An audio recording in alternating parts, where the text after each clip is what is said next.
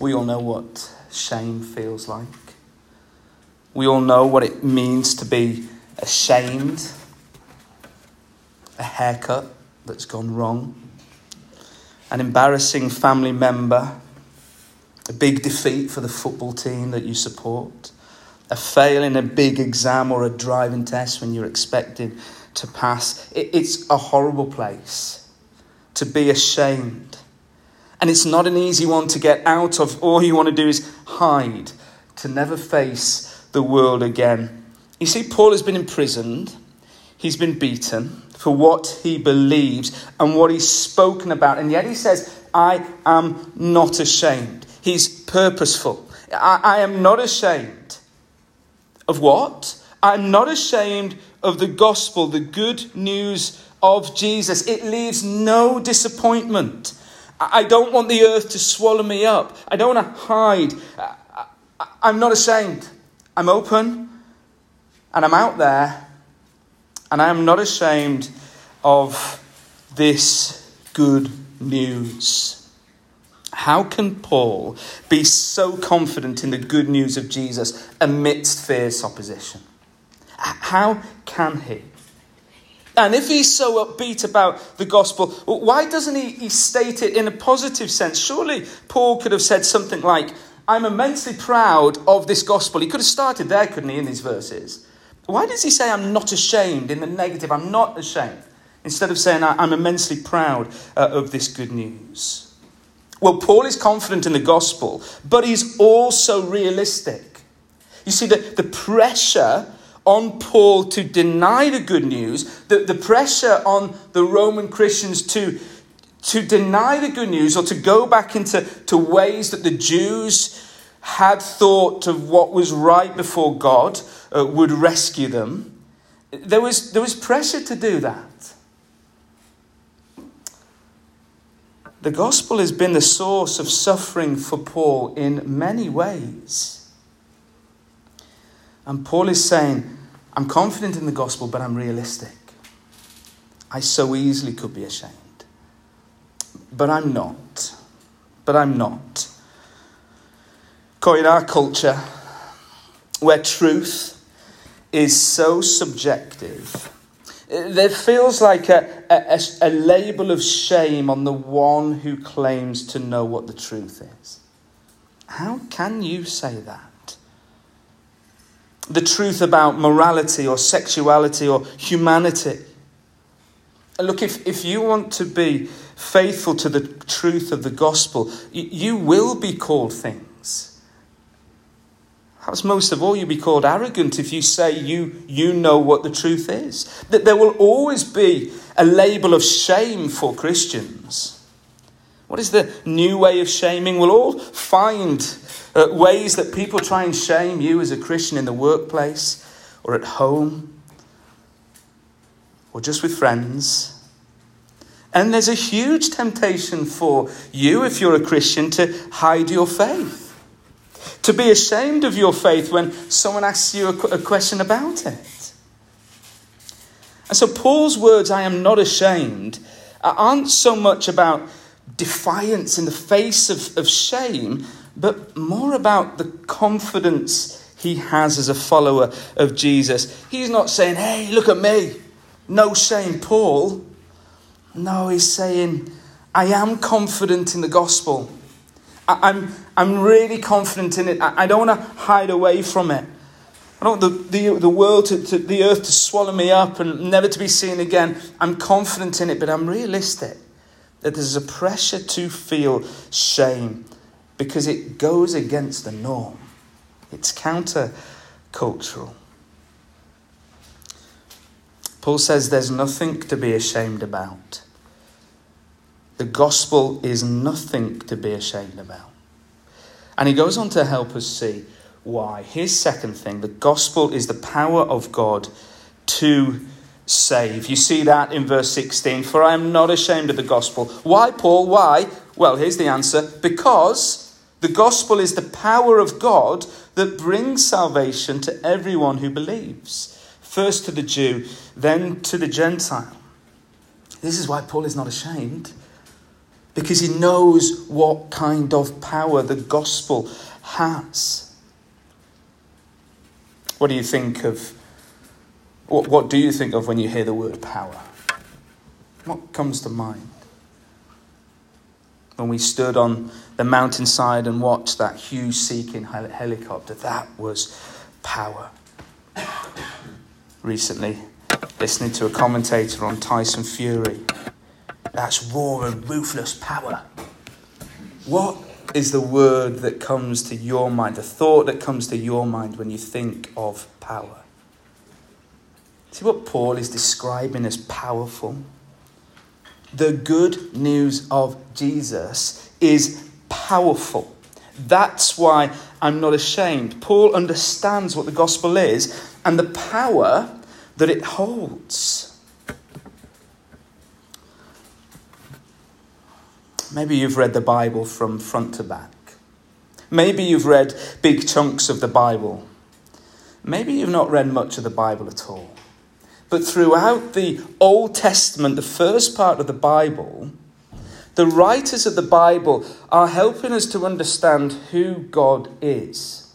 And who God is, especially in light of his power to save, his power to rescue, all the way from Genesis 3, all the way through to the Gospels. And then after the Gospels, the books like we're looking at, Romans.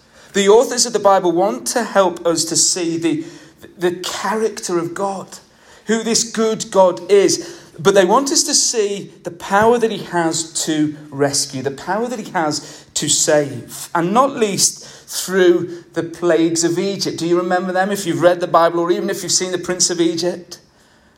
And you remember Moses coming before Pharaoh and saying, you must let God's people go. They've been in slavery for so long. Now is the time. You will let them go. And Pharaoh says no. So what does Moses do? Staff in the river, and the river Nile turns to blood. And then plague after plague after plague. Horrible, horrible plagues. Why?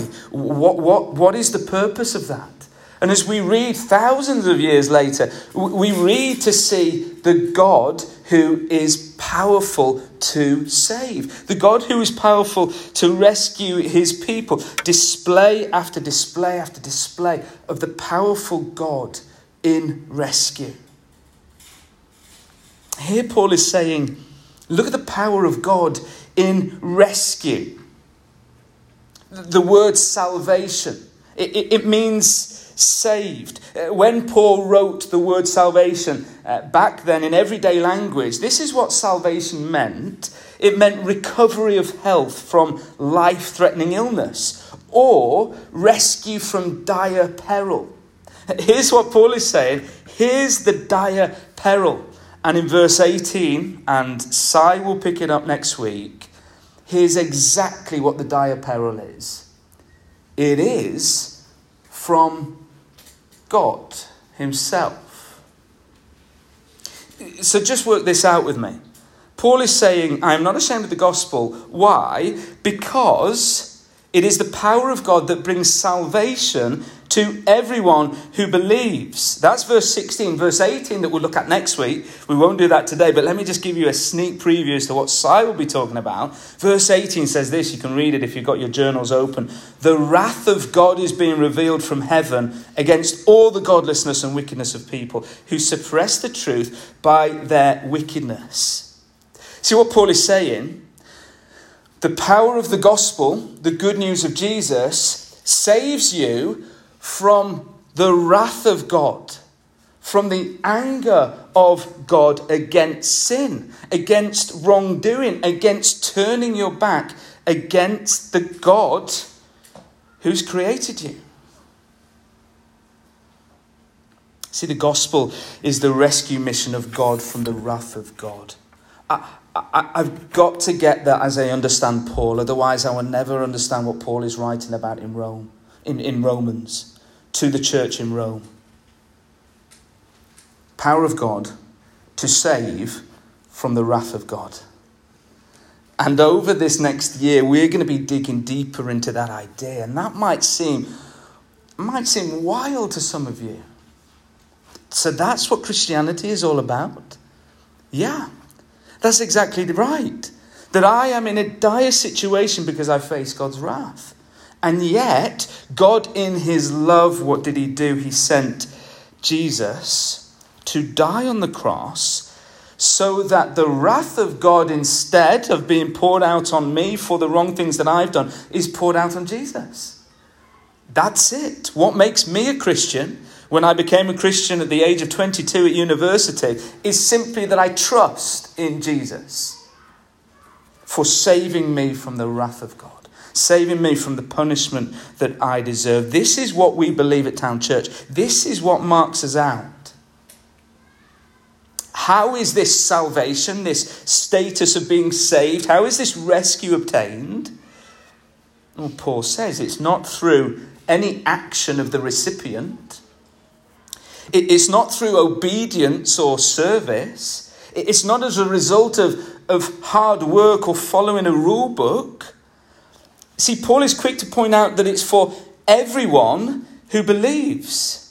See those words? For I am not ashamed of the gospel, because it is the power of God that brings salvation to everyone who believes. Everyone. And then he says, first to the Jew, then to the Gentile. Do you remember why? Why? From last week? Well, the gospel's got all the way to Rome. Paul hasn't got there. But the gospel has got all the way to Rome because Jewish converts, Jerusalem, and then further afield to all of Judea and Samaria, and off we go to Rome. They've taken the good news of Jesus to those in Rome. Gentiles, non-Jews. That's the word Gentiles. That's all that means. Non-Jews. So now Paul is saying, look, it's for everyone. It came first to the Jew, of course, but then look, the gospel's gone out. And now it's for everyone who believes. Every single person who believes. Not a standard. Not a class idea. Not if you're good in any kind of way. Not if you've followed any kind of moral code. Not if you live in a certain postcode area. No, the gospel is for all people who simply say, yes, I'm going to trust in Jesus, that he saved me from the wrath of God. Do you know, for you, that might be the first time you've heard a clear explanation of the Christian faith. Maybe. And you thought, I think Christianity is about that and about going to church and about following all the right things to do. And it's not. Like, it's really not. Of course we go to church, but it's not going to church that makes you a Christian. It's not reading your Bible that makes you a Christian. It's about trusting in the good news of Jesus, the gospel. That has the power to save. And maybe you've been a Christian for years and years. Many of you have. Of course, as we celebrate 5 years of Town Church last Sunday, we've journeyed together over 5 years. And maybe for you, when you think about the gospel and you hear those words, it's powerful to save anyone and everyone who believes. Maybe you've just lost hope. Really?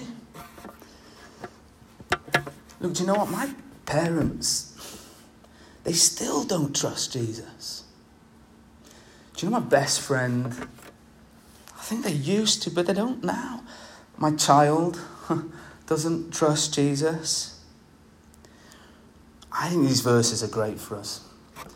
Don't give up. Keep praying. Keep offering this salvation out in conversation, inviting friends to church, to outreach events that Town Church put on. Keep praying, keep sharing, and leave God to do the rest. That's why we meet as church, as family, to remind ourselves that this is so important, that if you are a Christian, that you keep it at the forefront of your mind, to tell others, to pray for others, to invite others to come and hear of the good news of Jesus. Do not give up, because the gospel's powerful. Not you. Not your ability. Not even your big prayers, how good a prayer you are. It's the gospel that's powerful to save. We've done 2. The gospel is nothing to be ashamed about. Nothing to be ashamed about. The gospel is the power of God to save. And 3rd, the gospel is the power of God to keep. To keep. I know that many of us in the room are Christians. We trust simply in the good news of Jesus to save. That's what makes us a Christian. Where do we stand now? Well, look back, verse 7 and verse 8. Remember who Paul is writing to. We mentioned it just before. Si mentioned it last week. Verse 7 of chapter 1 says, "To all in Rome who are loved by God and called to be his holy people." Verse 8, "First I thank my God through Jesus Christ for all of you, because your faith is being reported all over the world." Here are people, Christians, who have been totally transformed by the power of God. They're Christians. So Paul writes to them, of course, to remind them that the good news of Jesus is something to pass on, something to pray about others for. Yes, but now Paul spends 16 chapters helping these Christians understand the power of the gospel for them as Christians, living, continuing, just living every day. It's the power of the gospel that enables them to continue. Look at these words, verse 17. "For in the gospel the righteousness of God is revealed, a righteousness that is by faith from first to last. Just as it is written, the righteous will live by faith."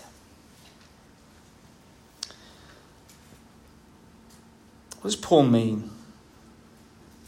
For in the gospel that has saved you, dear Roman Christian in Rome, for in the gospel, the righteousness of God is revealed. Here's the word righteous that Paul is saying, do you know before God, if you don't trust in Jesus, you're not righteous. Of course you're not right with God. It's your sin, it's your wrongdoing that keeps you apart from him. But now a righteousness has been revealed. This word righteous simply means you've been justified. It's a law court term.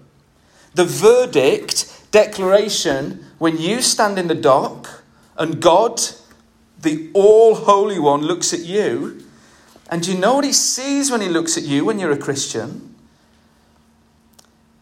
Yes, I'm guilty.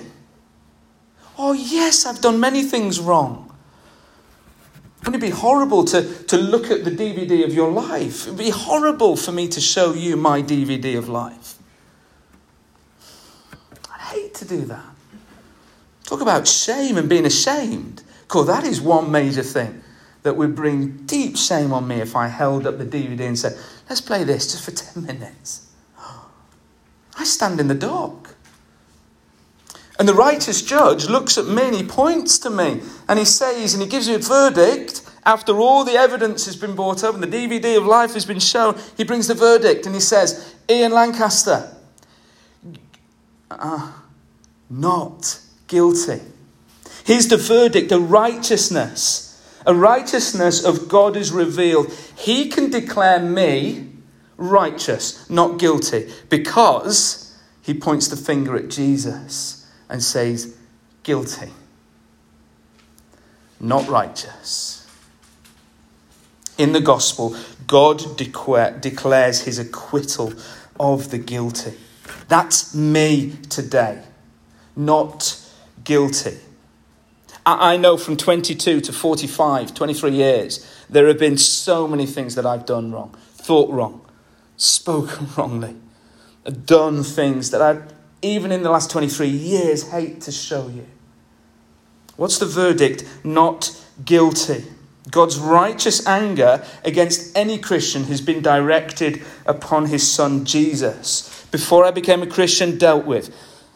The last 23 years, dealt with. The next 23 years, dealt with. On the basis of what? I trust in Jesus. The declaration is on me, not guilty. I go free. Jesus takes the punishment. If you're a Christian today, hold on to this wonderful truth. A righteousness has been revealed. And how do I continue as a Christian? Keep trusting that this is true. Isn't it horrible not knowing where you stand before those that you respect? Does she really love me? Does my teacher value my work? Does the coach think I'm any good to be part of the team? Does my line manager think I can do my job? Isn't it horrible not really knowing where you stand before those that you respect? Do you know where you stand before God?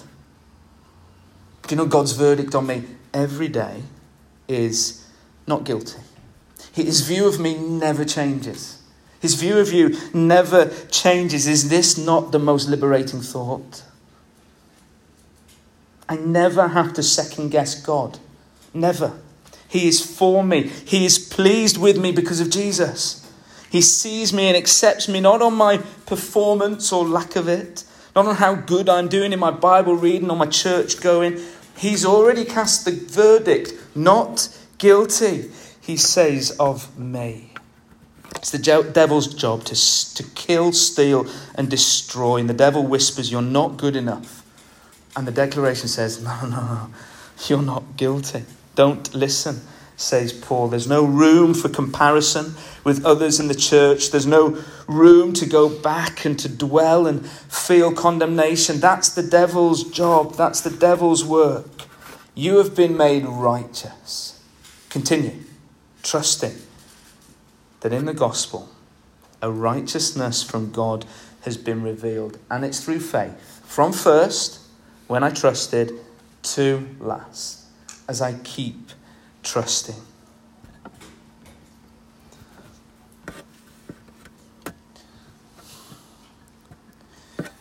It's really good to be at a funeral of an old dear who's trusted in Jesus for a long time. That's a funny thing to say, isn't it?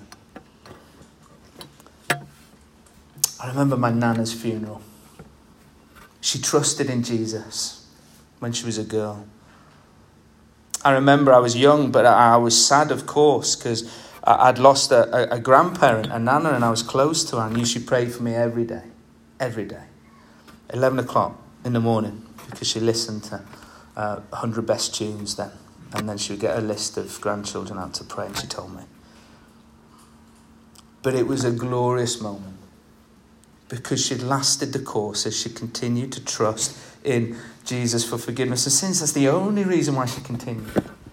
Was she just trusted. It wasn't that she trusted in the gospel to begin with and then got super brainy about every book in the Bible, and that's what kept her in God's eyes as being good.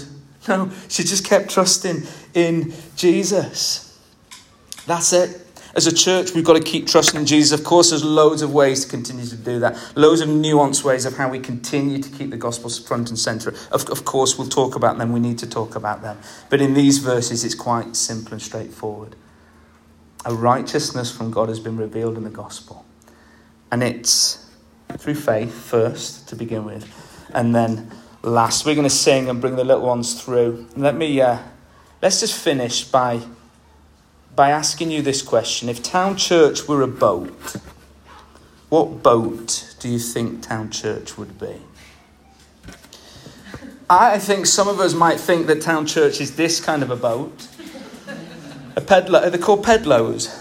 Yeah, look, that's Centre Parks. Some of you might have been on one of those at Centre Parks on your holidays. Look, lovely, maybe a pedalo for one, or a couple, or even a lovely family meandering down the river, enjoying the views of the world, watching from a distance the struggles that other pedalo users might be having. No, Town Church is not a pedalo. It's simply not a pedalo. Is Town Church a cruise ship? Get on board. Come on. This is where we're going to head. Relax. Chill to the max. Decide which restaurant to eat in tonight. Which church gathering you might come to this month. Stay in your luxury, comfortable cabin until we get there. No. Town Church isn't a comfortable cruise liner. See what Town Church is? It's a lifeboat. Do you know the sea is stormy? Do you know there'll be ups and downs in life? Don't we know it? Don't you know how hard life is? The devil will throw all in his way to stop the boat making its way through the stormy waters of life. But do you know the lifeboat is unsinkable? Why? God's the captain. It's his power to save. It's safe. But we're on a saving mission as well. Do you see we're not going to meander, but we're going to go through the ups and the downs and the rough ocean of life. And I'm on there. And you're on there if you remember a town church. And if you keep coming, come on, be a part of the lifeboat. But do you know what the lifeboat is all about? It's about rescue. It's about rescuing others who are on the sea in deep peril. You see, we want to pull people aboard. We want to tell them that they're safe from the wrath of God through the righteousness of God met in Jesus. They simply have to trust in him and keep trusting. Keep holding on to the lifeboat. First sermon at Town Church 5 years ago. Do you remember, some of you that were here? That was it. We held that up and said, that's what we're all about. We're going in this direction. We're not a pedalo, just on your own, just cruising down life. You don't just think you're on a cruise liner. You've joined and do what you want in your own cabin and relax. We're on rescue missions. We're going to stay the course because God's the captain. But we're on a rescue mission to pull people aboard and say, come on, let's do life together. We need each other, and it's only by the power of the gospel. Let's sing about this wonderful truth in the gospel. We're going to just remember that he's our Redeemer.